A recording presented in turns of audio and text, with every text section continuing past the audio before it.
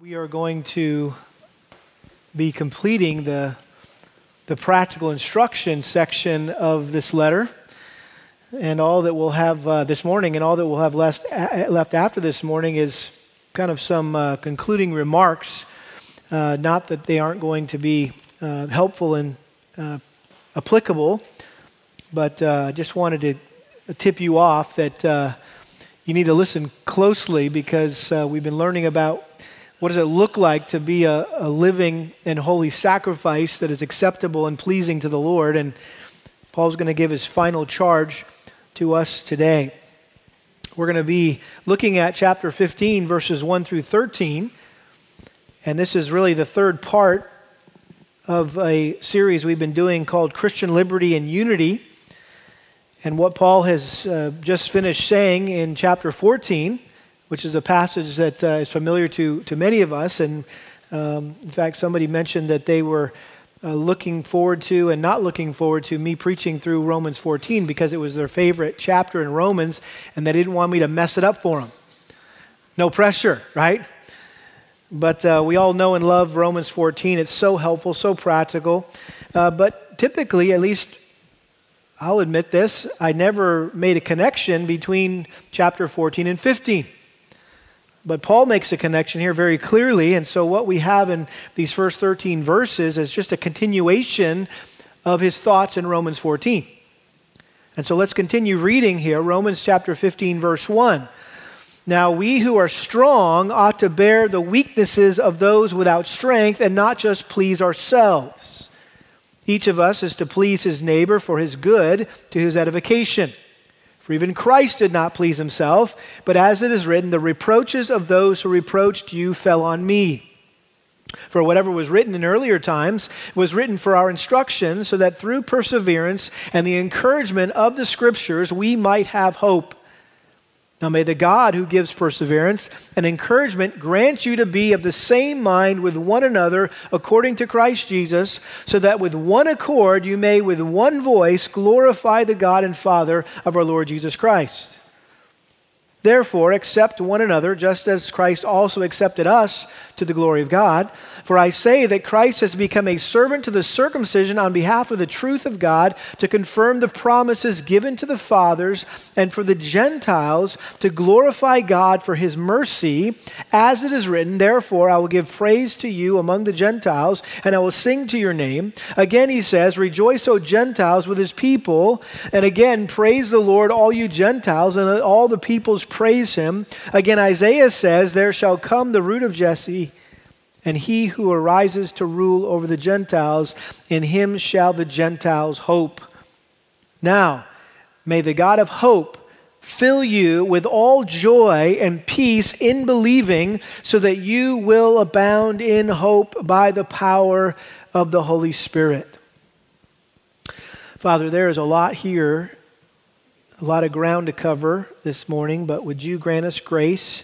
We are so thankful that the same Spirit, your Spirit, that inspired Paul to write these words is the same Spirit that dwells within us and illuminates our mind to understand your word and make application of it to our lives. And so I pray that we would be good listeners this morning and good appliers and doers of your word.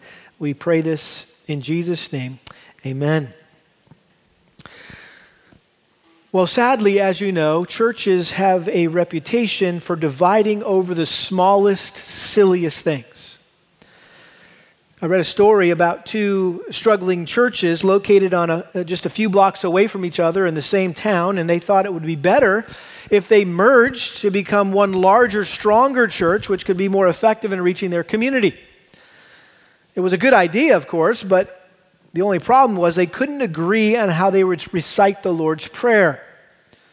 One church preferred forgive us our trespasses, while the other church demanded forgive us our debts. True story. The local newspaper reported one church went back to its trespasses while the others returned to its debts. An interesting thing happened in our church just a few years ago. Some of you may remember the series that I taught through on the book of Daniel, and I was preaching a message about how Daniel and his friends Shadrach, Meshach, and Abednego kept themselves set apart from the pagan practices while they were in exile in Babylon by abstaining from the royal food and wine that had been provided for them. And I use an example from my own college years when I was asked to be the best man at a friend's wedding, which was held at this high-dollar mansion in Saratoga Springs, New York. If you know anything about Saratoga Springs, it's kind of the capital of the horse racing in the Northeast. And anyway, the alcohol was flowing freely that night, but I chose not to drink as everyone else was. But in fact, when it was time for me to toast the bride and groom, I grabbed my water glass very purposely instead of my champagne glass. And when one of the groomsmen noticed, he pointed out, he said, "Hey, you got the wrong glass." I said, "No, I got the right glass." And when I was leaving that night, another groomsman met me at the door and said, "You know, there's just something different about you. What is it?" And that gave me the opportunity to tell him about Jesus, that Jesus is who made me different, and what it meant to be a Christian. Well, after I told that story, the next week, just really a few days later, I was leading our Grow group through a time of sermon application, which we like to do, and one of the other men in the group shared a story about how he was at a trade show in Las Vegas, and one night he decided just to go down to the bar to kill some time. He had a beer, and one of his coworkers who knew that he was a Christian saw him and expressed astonishment that someone who claimed to be a Christian was drinking a beer, which gave this guy the opportunity to explain what it really meant to be a Christian. And he launched into a gospel presentation to this guy that was very confused about what it meant to be a Christian. Well, as you might imagine, the contrast between my decision not to drink story and his decision to drink story, and which was the better witness for Christ, led to a lively discussion in our Grow group that lasted several weeks, in fact. And God used it to flush out the weaker and the stronger brothers in our group. I share that because this is a practical example of a debatable issue in which two brothers in Christ held a different conviction based on their own personal experience, their own personal conscience, and who were both sincerely seeking to please and honor the Lord and striving to be salt and light in their situation, and both were effective in their own way.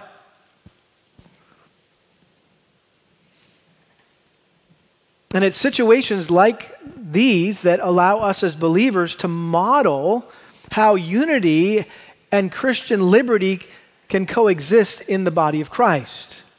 How we interact with each other as believers regarding these non-essential matters of conscience is critical to our witness to unbelievers, even more so than whether we choose, in this case, to drink or not to drink. The testimony of a church is influenced more than anything else by the harmony of a church. The oneness of the church is vital to the witness of the church to a watching world that desperately needs Jesus. In fact, you'll remember that Jesus, on the night before he was crucified, in the upper room with his disciples, prayed what we know as the high priestly prayer, and one of the major themes of that prayer was for unity. John 17, verse 11, "I am no longer in the world, and yet they themselves are in the world, and I come to you, Holy Father, keep them in your name, the name which you have given me, that they may be one, even as we are."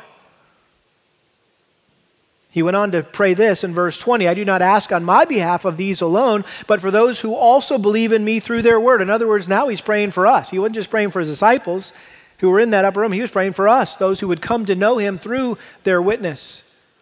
"That they may all be one, even as you, Father, are in me and I in you, that they also may be in us, so that the world may believe that you sent me. The glory which you have given me, I have given to them, that they may be one, just as we are one, I in them and you in me, and they may be perfected in unity, so that the world may know that you sent me and love them even as you have loved me." So Jesus prayed for the unity of the church. Paul emphasized the importance of unity in pretty much every one of the letters he wrote to the churches. Galatians chapter 3, verse 28, there is neither Jew nor Greek, there is neither slave nor free man, there is neither male nor female, for you are all one in Christ Jesus.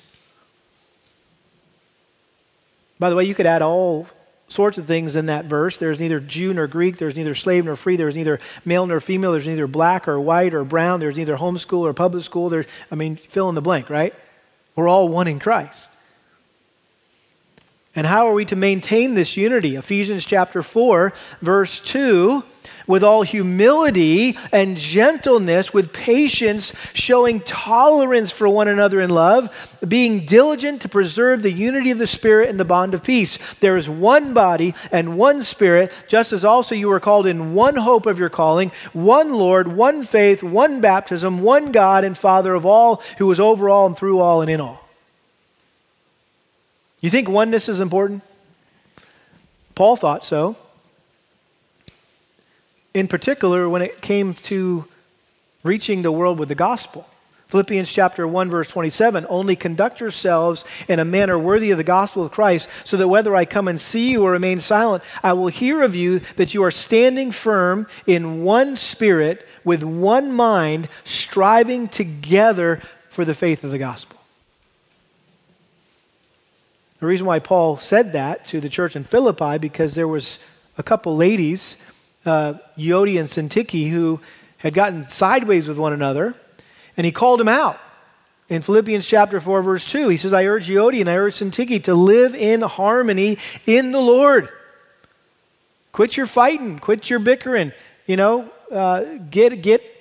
get right with one another. Indeed, true companion, I ask you also to help these women. He's appealing to probably an elder in the church to come alongside these women who, he says, have shared my struggle in the cause of the gospel, together with Clement also and the rest of my fellow workers whose names are in the book of life. In other words, these ladies got their focus off the goal. The goal is the gospel, and working together as a church to reach the world with the gospel. And they had gotten focused on themselves and got looking inward. And Paul had to redirect them and get them back to work, if you will. Well, what Paul wrote to the church in Philippi about Euodia and Syntyche is essentially what he wrote to the house churches in Rome, which were made up of Jews who had been saved out of Judaism and Gentiles who had been saved out of paganism. And as I mentioned before, the Jewish believers felt the need to continue to abide by the dietary restrictions and the calendar of holy days prescribed by the law. The Gentiles, on the other hand, who had come to Christ, felt no need to adopt any of these Jewish traditions and practices. So you can imagine the tension, the conflict between these two groups that threatened the unity of the churches in Rome. And Paul was about to come there, and he was hoping that they would rally with him to launch him into Spain, where he could share the gospel to the uttermost part of the earth at the time. And he knew if they were bickering among themselves and fighting among themselves, they weren't going to be very helpful when it comes to launching him out onto his next mission field. And so here in chapters 14 and 15, Paul explained how Jews and Gentiles with different convictions and preferences and convictions about secondary matters of Christian freedom should accept one another and or defer to one another. And the implication for us today is how we can get along despite our differing perspectives and preferences and convictions, and what you do in Vegas and what I do in Saratoga Springs. And, it's really, that's between you and the Lord, right? Us and the Lord. When it comes to matters the Bible neither commands or condemns. And so we've been learning here in Romans 14 how we can avoid imposing our personal preferences and convictions on others and using them as the standard to self-righteously judge other people's spirituality. We've also been learning how we can avoid flaunting our freedom and offending others or causing others to stumble or treating them with contempt because of their scruples and inhibitions, which we might not share, and we might even think are silly. The question, again, for us is how can we keep from being a critical, condescending, cliquey church where people are suspicious of one another or dismissive of one another simply because our opinions or preferences or convictions are different from ours. So Paul has been providing us some lessons here that we all need to learn to achieve and maintain unity with fellow believers. In chapter 14, verses 1 through 12, we saw the first lesson was instead of judging others, we need to accept them. And Paul gave 3 reasons to not judge other people. And that is, number 1, God accepts us. Number 2, Christ is our master. We're not one another's master. And thirdly, God will be our judge. Ultimately, we're going to all stand before God and give an account to Him. And what other people think of us at the end doesn't matter. It's what God thinks of us. In verses 13 through 23, Paul gave the second lesson. Instead of harming others, we're to love them. And if you remember, this section was directed specifically to the stronger, more mature believers who have a greater obligation to be sensitive to and considerate of their weaker brother and be willing to limit their freedom to avoid offending them or causing them to stumble into sin. And so Paul laid out 5 ways that we're to avoid harming or hindering others. The first one is don't cause others to stumble. Number 2 is don't force your personal convictions on others. Number 3, don't destroy or tear down others. Number 4 is don't lose sight of the mission. And then lastly, don't violate your own conscience or someone else's conscience. Well, now we come here to Romans 15, and we have the final lesson of achieving and maintaining unity, and that is instead of pleasing yourself, imitate Christ. Instead of pleasing yourself, imitate Christ. Now, I've already read verses 1 through 13 with you, and I hope you've already can see that these first 13 verses of chapter 15 obviously continue the subject of the previous chapter. And Paul explained the third principle here for achieving and maintaining unity with our fellow believers, which is this: follow the example of Jesus Christ, who sought to please his Father and others rather than himself.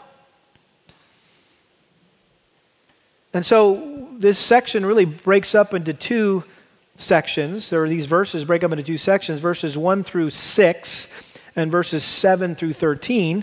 And they're really just 2 ways that we need to follow Christ's example. First of all, we need to follow the example of Christ in that he gladly accepted any self-denial. He gladly accepted any self-denial. Secondly, Christ graciously accepted both Jews and Gentiles. And so these are the 2 ways that we are to follow the example of Christ. And I want you to notice too, as we go through this, that in both of these sections, Paul started with an exhortation. He followed it up with the motivation. He gave us the motivation for why we were to obey that exhortation. And then he concluded by offering a benediction, a prayer, that God would make these things that he was exhorting possible. And so let's look at the first way we're to follow Christ's example, and that is Christ gladly accepted any self-denial. And we see, first of all, the exhortation in verses 1 and 2. Now, we who are strong ought to bear the weaknesses of those without strength. Let me just stop there, because like I said last time, Paul didn't specifically define who the weak and the strong are. We've kind of had to come up with our own definition based on what he said here in the context. He obviously concluded himself in the strong category. And based on what he said about himself and the weak in chapter 14, I think we can safely conclude who the weaker and stronger brother are. Again, look at verse 14, chapter 14, verse 1. Now accept the one who is weak in faith. Verse 2, one person has faith that he may eat all things, but he who is weak eats vegetables only. The one who eats is not to regard with contempt the one who does not eat, and the one who does not eat is not to judge the one who eats, for God has accepted him. Verse 14, Paul speaking about himself, I know and am convinced in the Lord Jesus that nothing is unclean in itself, but to him who thinks it is anything to be unclean, to him it is unclean. And then verse 20, do not tear down the work of God for the sake of food. All things indeed are clean, but they are evil for the man who eats and gives offense. It is good not to eat meat or drink wine or to do anything by which your brother stumbles. The faith which you have as your own conviction before God. Happy is he who does not condemn himself in what he approves. And then he says, but he who doubts is condemned if he eats because he is eating not from faith, and whatever is not from faith is sin. And so the person that's weak in faith is someone who does not fully understand their freedom in Christ, or they maybe have a sensitive conscience and they feel some type of compulsion or obligation to do certain things or not do certain things that the Bible doesn't specifically say they should and shouldn't do. These were primarily, in this context, the Jewish believers who had some hang-ups about the diet, their diet and the days and the things that were the days they should celebrate. Those who are strong in faith are those who understand or enjoy their freedom in Christ and whose conscience has no scruples or inhibitions about doing or not doing certain things that are not explicitly forbidden in God's Word. These were the Gentile believers represented in this passage. And they didn't know why it was so important they couldn't eat this, or they had to, not work on this day or things like that. It didn't make any sense to them. But what we learned last time I should say, is that God expects the stronger brother to be patient and loving towards those who are weak and be willing to defer to them so as not to offend them or cause them to stumble. And once again, here in chapter 15, Paul puts the onus on the strong to take the initiative in preserving the unity within the body of Christ. Notice what he said here. Now, we who are strong ought to bear the weaknesses of those without strength and not just please ourselves.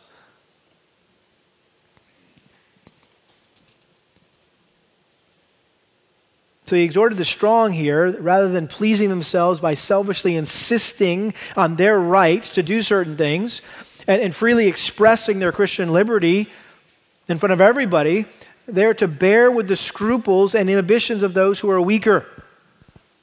And what Paul said here is similar to what he told the Galatians in Galatians 6:2, when he said, bear one another's burdens and thereby fulfill the law of Christ. In other words, the law of Christ was the law of love. Love one another. And so the strong are to lovingly come alongside the weak and pick up and carry the weight that they're struggling with to carry perhaps themselves. And they're not supposed to merely tolerate or put up with the weaknesses of others. They're obligated here. That word ought, those who are strong ought to bear the weaknesses of those without strength and not just please ourselves. That there's an obligation there to help the weak shoulder their burdens and to show concern for their spiritual welfare. Notice what he says in verse 2. Each of us is to please his neighbor for his good, to his edification. In other words, rather than living to please ourselves, we need to live to please others. Now, some of you are maybe reacting to that. Wait a minute, thought we weren't supposed to be living to please others. I thought the Bible said stuff about not being people pleasers. Well, you're right. Paul made it clear that we are not to be people pleasers. Galatians chapter 1, verse 10.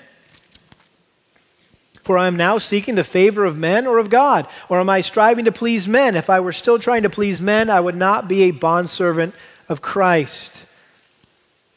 In Colossians chapter 3, verse 22, you remember when Paul was giving instruction to employees, slaves in that context. He says, slaves in all things obey those who are your masters on earth, not with external service as those who merely please men, but with sincerity of heart, fearing the Lord. In other words, to work for the Lord, not your boss. In fact, your boss is the Lord. And then in 1 Thessalonians chapter 2, verse 4, He says, just as we have been approved by God to be entrusted with the gospel, so we speak not as pleasing men, but God who examines our hearts. So obviously we shouldn't accommodate other people's sins or flatter them or patronize them so that they like us. That's not what Paul is getting at here. What Paul is saying here in Romans 15, verse 2, is that we should be willing to adjust our lifestyle, perhaps, and limit our freedom in whatever way necessary to contribute to the spiritual good of our weaker brother. He said something very similar in 1 Corinthians chapter 10, verse 23. He said, all things are lawful, but not all things are profitable. In other words, when it comes to things that the Bible isn't specific about, they're okay to do. But that doesn't mean it's profitable. And then he said this, all things are lawful, but not all things edify. Let no one seek his own good, but that of his neighbor. So Paul already mentioned this idea of building up in chapter 14, verse 15, right?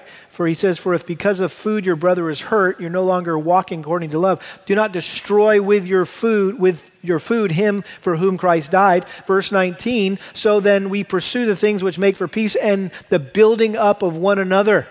Do not tear down the work of God for the sake of food. So rather than tearing people down or trampling on their consciences, we need to build them up. You say, how do we do that? Well, we can build them up by encouraging them for their genuine desire to honor and please the Lord. You remember in verse 6 of chapter 14, he who observes the day observes it for the Lord, and he who eats does so for the Lord, for he gives thanks to God, and he who eats not, for the Lord he does not eat, and gives thanks to God. In other words, both the weaker brother and the stronger brother, according to Paul's definition here, they're both sincerely trying to honor and please the Lord. And so you can encourage them and say, hey, I appreciate that. I appreciate that conviction. I appreciate that preference because I know it's motivated out of desire to really honor and please the Lord. And you think that that's the best way that you can honor and please the Lord. Good for you.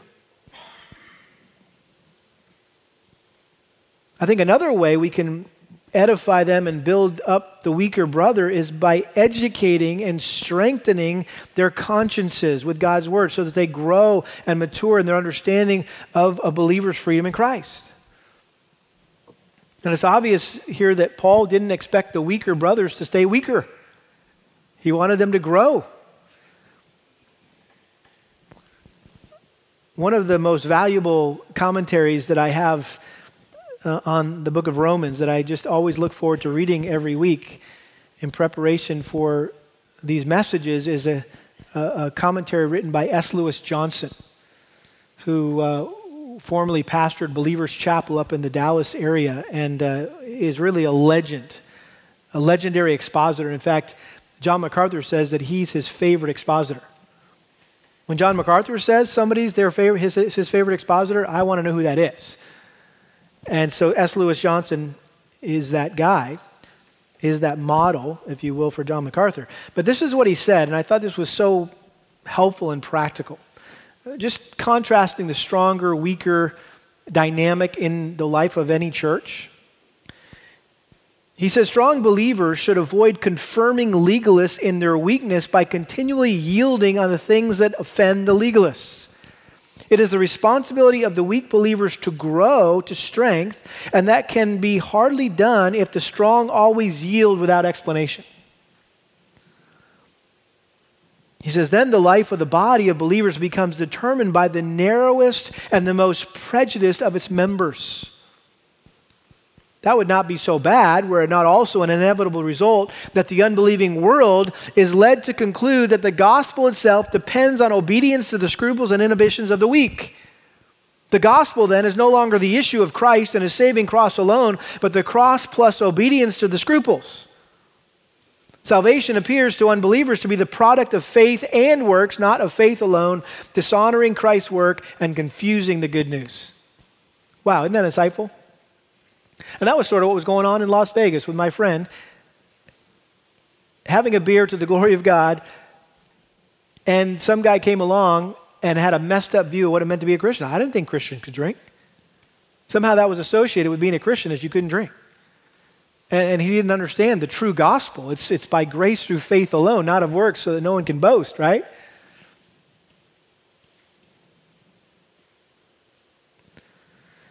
And so here Paul exhorted us to bear with and build up those who are younger in the faith or perhaps weaker in the faith. That was the exhortation. Now let's look at the motivation in verses 3 and 4. And we see how Paul here held up the example of Christ to motivate us to obey this exhortation. And in Christ's selfless, self-sacrificing life is the model that we are to follow. Notice he says, for even Christ, verse 3, did not please himself. Jesus lived to please his Father, not himself. John 5:30, Jesus said, I seek not to please myself, but him who sent me. John 8:29, I always do what pleases him. He says, for even Christ did not please himself, but as it is written, the reproaches of those who reproached you fell on me. This was a quote from Psalm 69, verse 9, which is a messianic psalm that foreshadowed the life of Christ and what he would do and what he would say. In fact, this is one of the most often quoted psalms in the New Testament, second only to Psalm 22. And so Paul quoted it here to illustrate how Christ did not please himself, but his Father. And how did he do that specifically? Well, he gladly endured all the slanderous insults and false accusations that were heaped upon him by God's enemies for claiming that he was God's son. And he willingly denied himself whatever was necessary to fulfill the mission the Father sent him to accomplish. Not my will, but yours be done. And he put the interest of others above his own interests. He put us before himself. Remember Philippians chapter 2? Philippians chapter 2, verse 2. Paul said, make my joy complete by being of the same mind, maintaining the same love, united in spirit, intent on one purpose. There he goes again, talking about the importance of unity. How do we achieve that unity, Paul? Well, here it is. Do nothing from selfishness or empty conceit, but with humility of mind, regard one another as more important than yourselves. Do not merely look out for your own personal interests, but also for the interests of others. Have this attitude in yourselves, which was also in who? Christ Jesus, who, although he existed in the form of God, did not regard equality with God a thing to be grasped, but emptied himself, taking the form of a bondservant and being made in the likeness of men, being found in appearance as a man, he humbled himself by becoming obedient to the point of death, even death on a cross. So Paul called us to follow Christ's selfless, sacrificial example. And when it comes to things like giving up eating or drinking something, that's really no sacrifice at all compared to what Christ gave up for us. He sacrificed his life. He died in our place.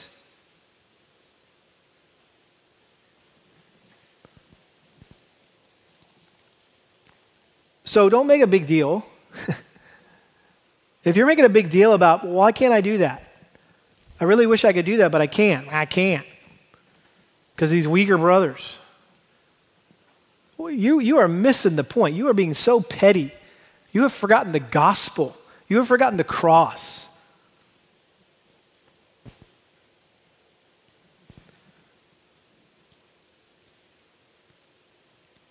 The next verse, verse 4, reads to me like a parenthetical statement.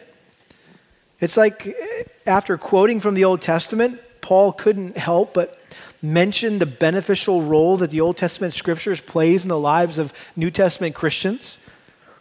Notice what he says here. For whatever was written in earlier times, which I just quoted, by the way, he said, was written for our instruction, so that through perseverance and the encouragement of the scriptures, we might have hope.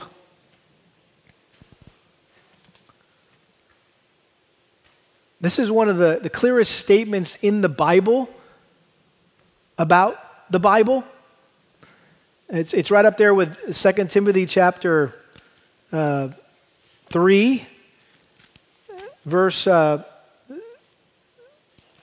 16.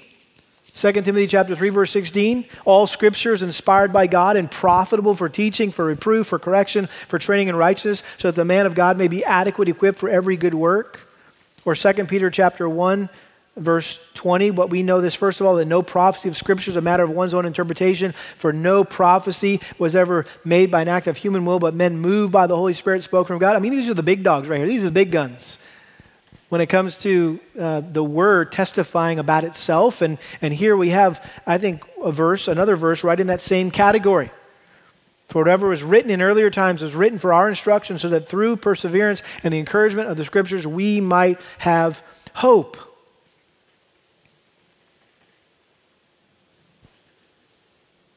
Notice there that while the Old Testament, and Paul was talking about the Old Testament here, by the way. I mean, I think it applies to all of Scripture, right? For us as New Testament believers, it also applies to the New Testament, but specifically he's referring to the Old Testament here, and he's saying this, that while the Old Testament was not written to us, it was written, what? For us.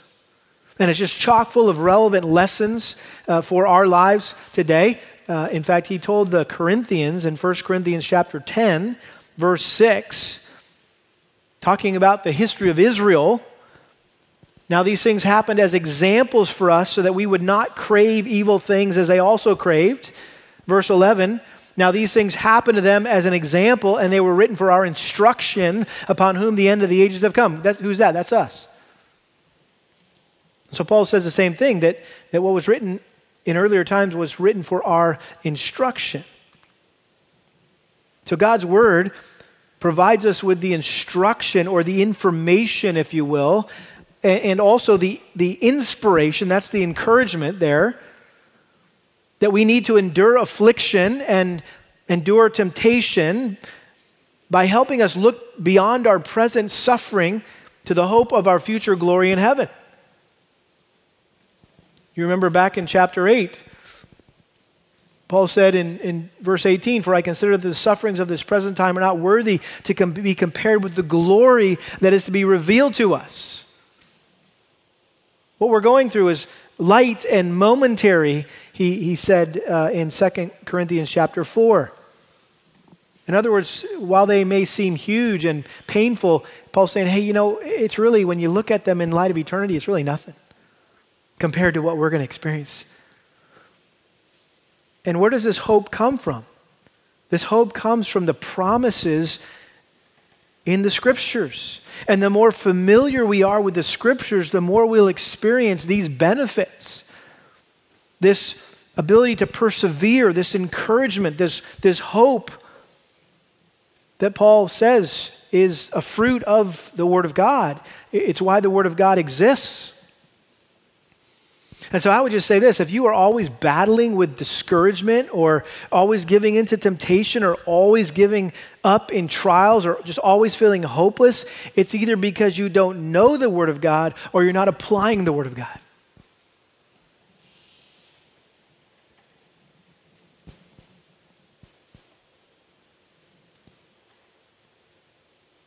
And this is why we make such a big deal about spending time in God's Word on a regular basis.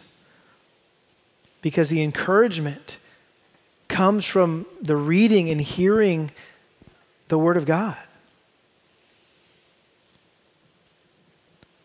But the enablement comes through praying to the God of the Word. The encouragement comes from the reading and hearing of the Word of God. The enablement comes through praying to the God of the Word. And notice the benediction here in verses 5 and 6. Paul says, now may the God who gives perseverance and encouragement. Hey, wait a minute. Those are the same two things that Paul just got done saying that come through the Word. That the Word provides perseverance and encouragement. But notice he says, now may the God who gives perseverance and encouragement grant you to be of the same mind with one another according to Christ Jesus. So Paul connected God with the Bible.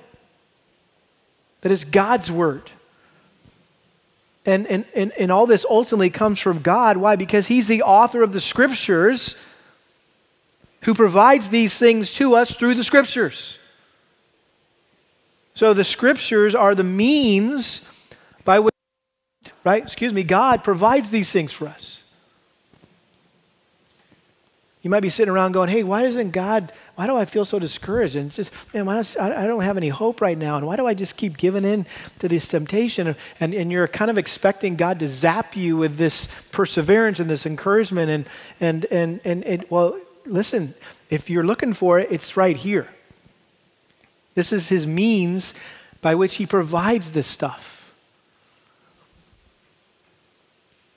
And so that's why it's helpful to have some of this memorized, right? And stored away in your mind and your heart so that when maybe you're driving down the road and those anxious, fearful thoughts come and you're like, oh, I can't pull over to the side of the road and read my Bible right now, right? But maybe something that you read that morning in your quiet time will come back to the forefront of your mind and you'll be able to regurgitate that a bit and meditate on that. And that will give you encouragement. That will give you hope.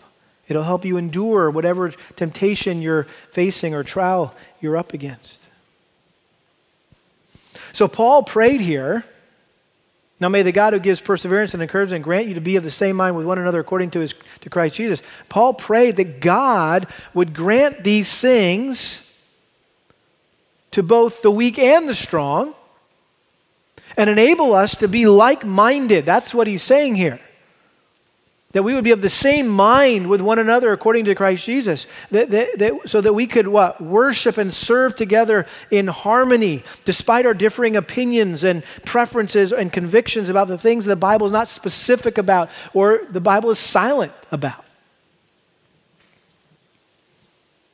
So that with one accord, he says, you may with one voice glorify the God and Father of our Lord Jesus Christ. God is glorified when the weak, and in this context, Jewish believers and the strong Gentile believers lay aside their differences and come together and worship Him side by side with one united voice.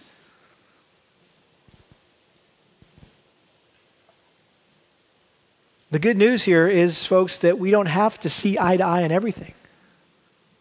We don't have to see eye to eye on everything.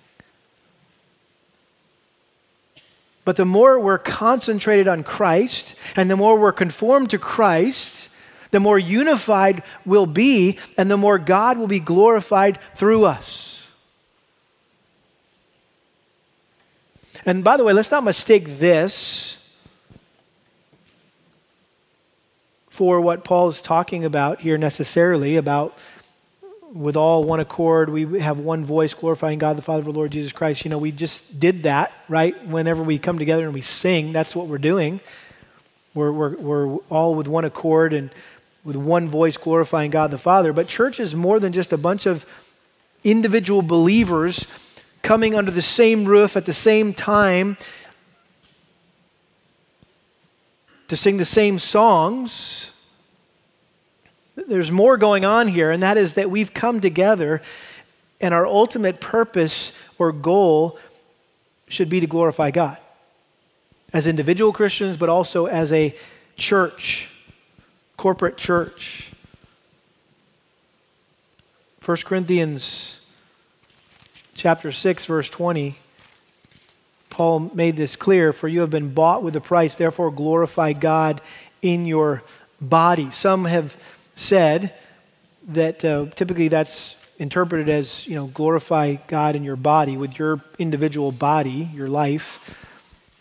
Some commentators say that he's talking to the church in Corinth, because he uses the word body earlier in the letter to describe the body.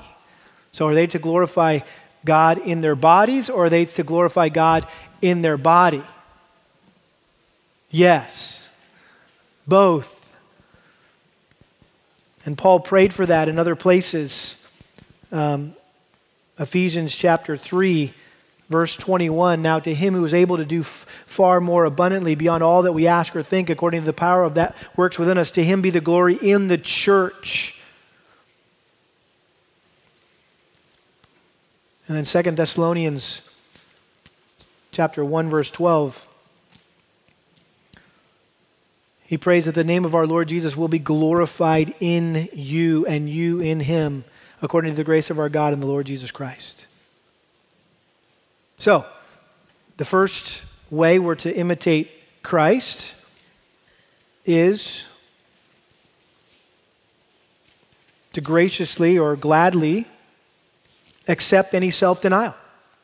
In other words, be willing to give up whatever it might take to maintain the unity of the church. No big deal. We're not giving up our life. That's what Jesus gave up. This is nothing. Secondly, we're to follow Christ's example in that he graciously accepted both Jews and Gentiles. He graciously accepted both Jews and Gentiles. Notice again the exhortation first. He starts with the exhortation, verse 7.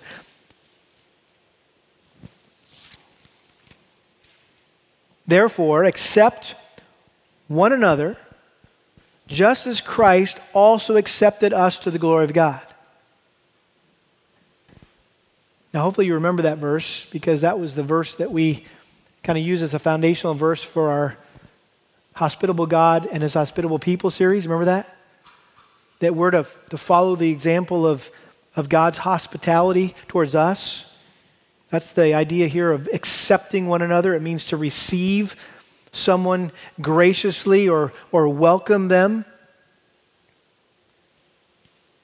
And by the way, you'll remember this was the first command in this whole section on unity and Christian liberty back in chapter 14, verse 1. Now accept the one who is weak in faith. So the fact that it's all the way over here in chapter 15, verse 7, he's still talking about accepting one another. We know this is all one flow of thought here. And again, what is he saying? We need to accept others graciously, receive them, welcome them, just like Christ received and welcomed us. And again, Paul presented Jesus as the model for us to follow when it comes to accepting one another. Jesus accepted us when we were ungodly rebels. Remember Romans chapter 5, verse 6, for while we were still helpless, at the right time Christ died for the ungodly.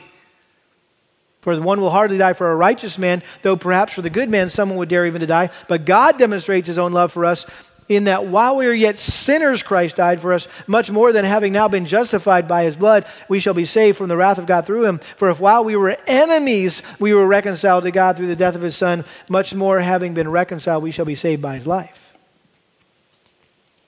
So if Christ showed grace to us in the awful sinful condition that we were in, as his enemies, then certainly we should be able to show the same grace to those who differ and disagree with us on incidental matters. Fellow believers, they're not our enemies.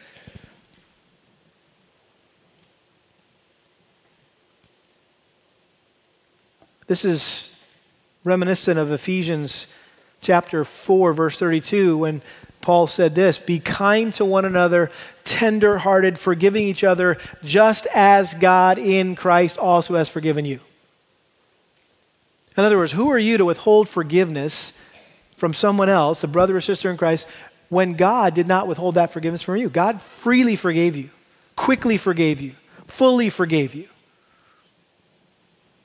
And you're holding a grudge against your husband or your wife or your brother, your sister. Shouldn't be. Therefore, be imitators of God as beloved children and walk in love, just as Christ also loved you and gave himself up for us, an offering and a sacrifice to God as a fragrant aroma.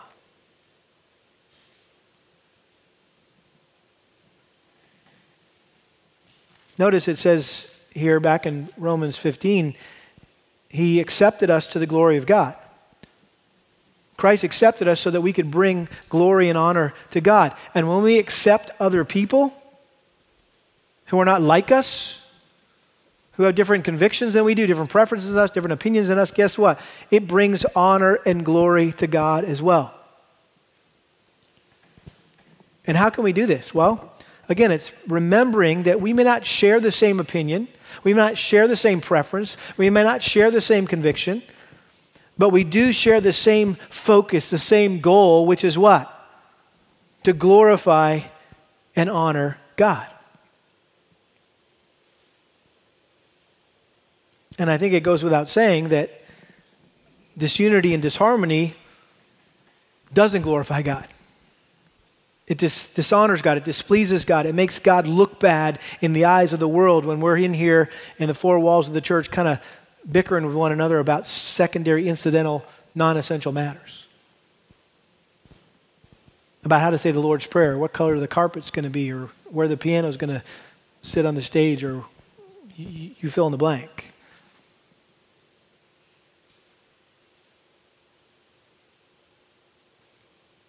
So the obvious implication here for our church is that there should be no favoritism. There should be no cliques. There should be no racial prejudice.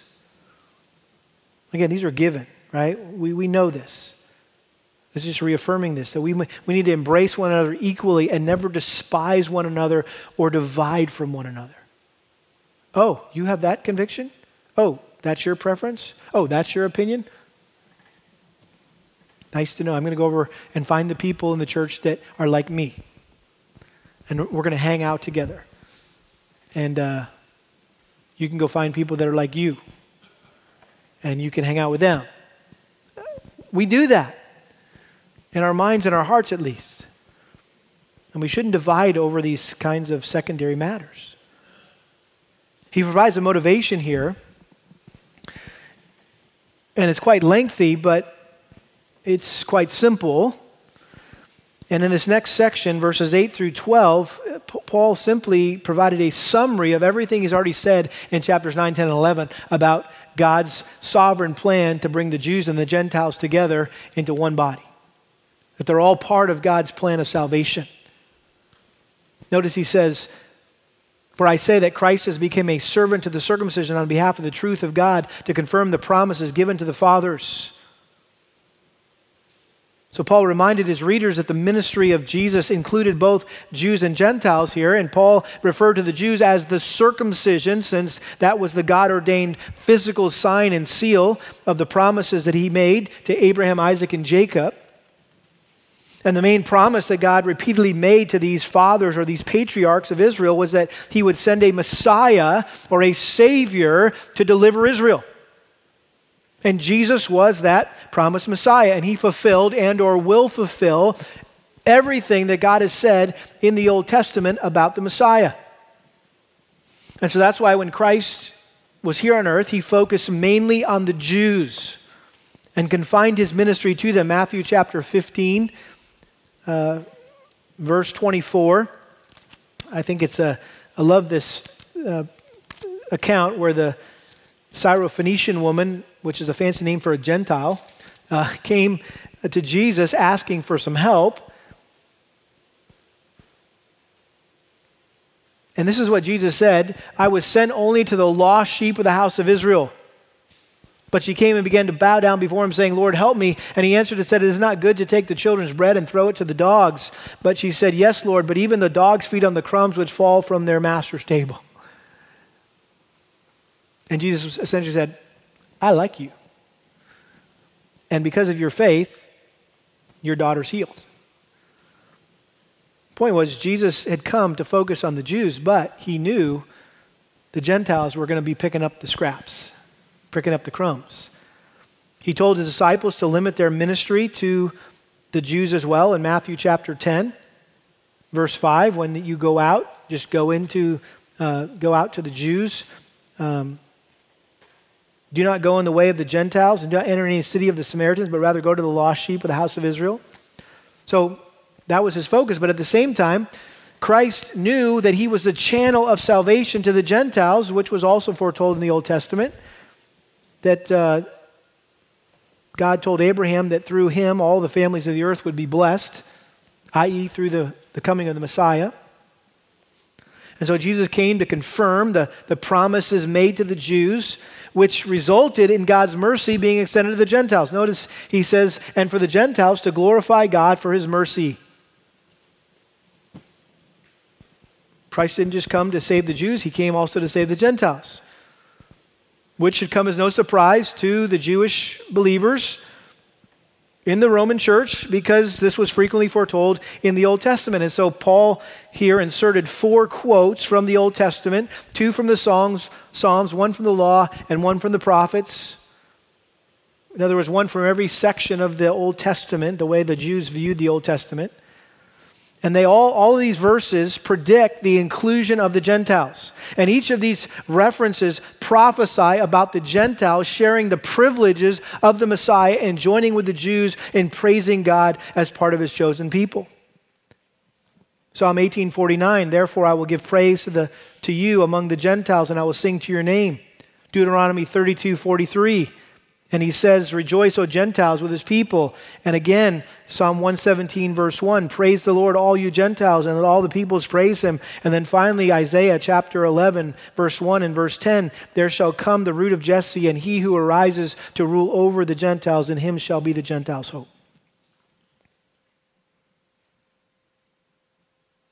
So, a lot of verses to make a simple point, that in light of God's sovereign plan of salvation, which included both Jews and Gentiles, Jewish believers and Gentile believers in the house churches in Rome should accept one another, should get along with one another.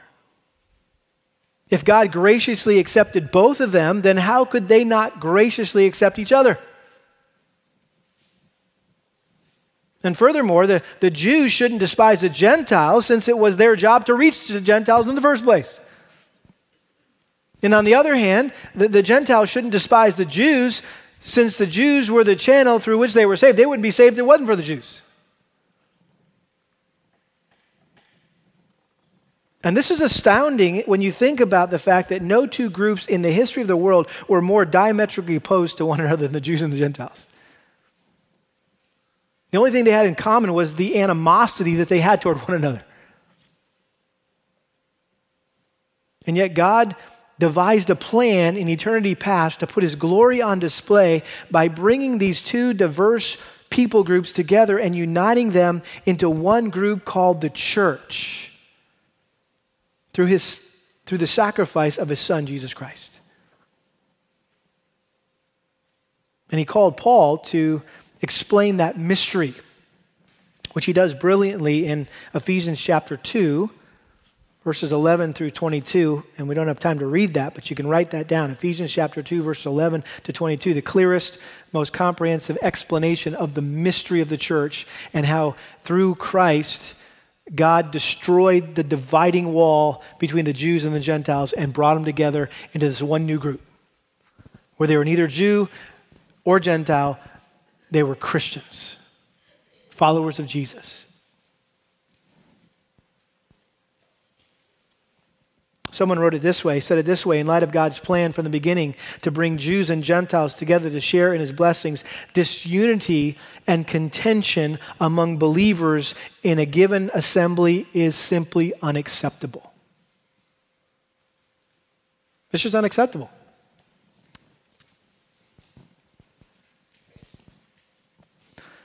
But notice finally the benediction. Paul didn't leave us to do all this in our own strength. Notice he says, now may the God of hope fill you with all joy and peace in believing, so that you will abound in hope by the power of the Holy Spirit. Paul knew that what he was asking the believers in Rome and what he was asking us to do was not easy. In fact, it's not something that we can do in our own strength. It's humanly impossible. This stuff right here is humanly impossible. If you go out of here trying to do this in your own strength, it ain't going to happen. You're still going to be getting sideways with one another. And so Paul asked God to make this unity a reality by the power of the Spirit who dwells inside every one of us who are believers. It is the Holy Spirit who produces the joy and the peace and the hope. What is the fruit of the Spirit? Love, joy, peace, patience, kindness, right? We can't produce those things. The Spirit of God produces those things in us. What a fitting conclusion to the apostles' discussion about what it looks like to be a living and holy sacrifice that is acceptable and pleasing to God. We need to ask God to enable us to be and do all that He expects us to be and do. There's no question. There's a lot expected of us here. But God never expects anything of us that He doesn't also enable us to do through the power of Christ via the Holy Spirit who lives within us. Let's pray. God, the psalmist said how good and pleasant it is when brothers live together in unity. We long for that as a church. Help us to experience that by remembering that we all have the same mediator, the risen Lord Jesus Christ, and also by relying on the Holy Spirit, whom Christ promised to send to help us live out all that He's commanded, all that He modeled for us. So we confess we can't do any of this stuff that we've been learning about for months now, apart from your Holy Spirit enabling us to do that. And so would we have the joy and the peace and the hope that's promised here, Lord, as we spend time in your word and as we spend time in prayer, that we would see you providing these things for us for your glory. We ask this in Jesus' name. Amen.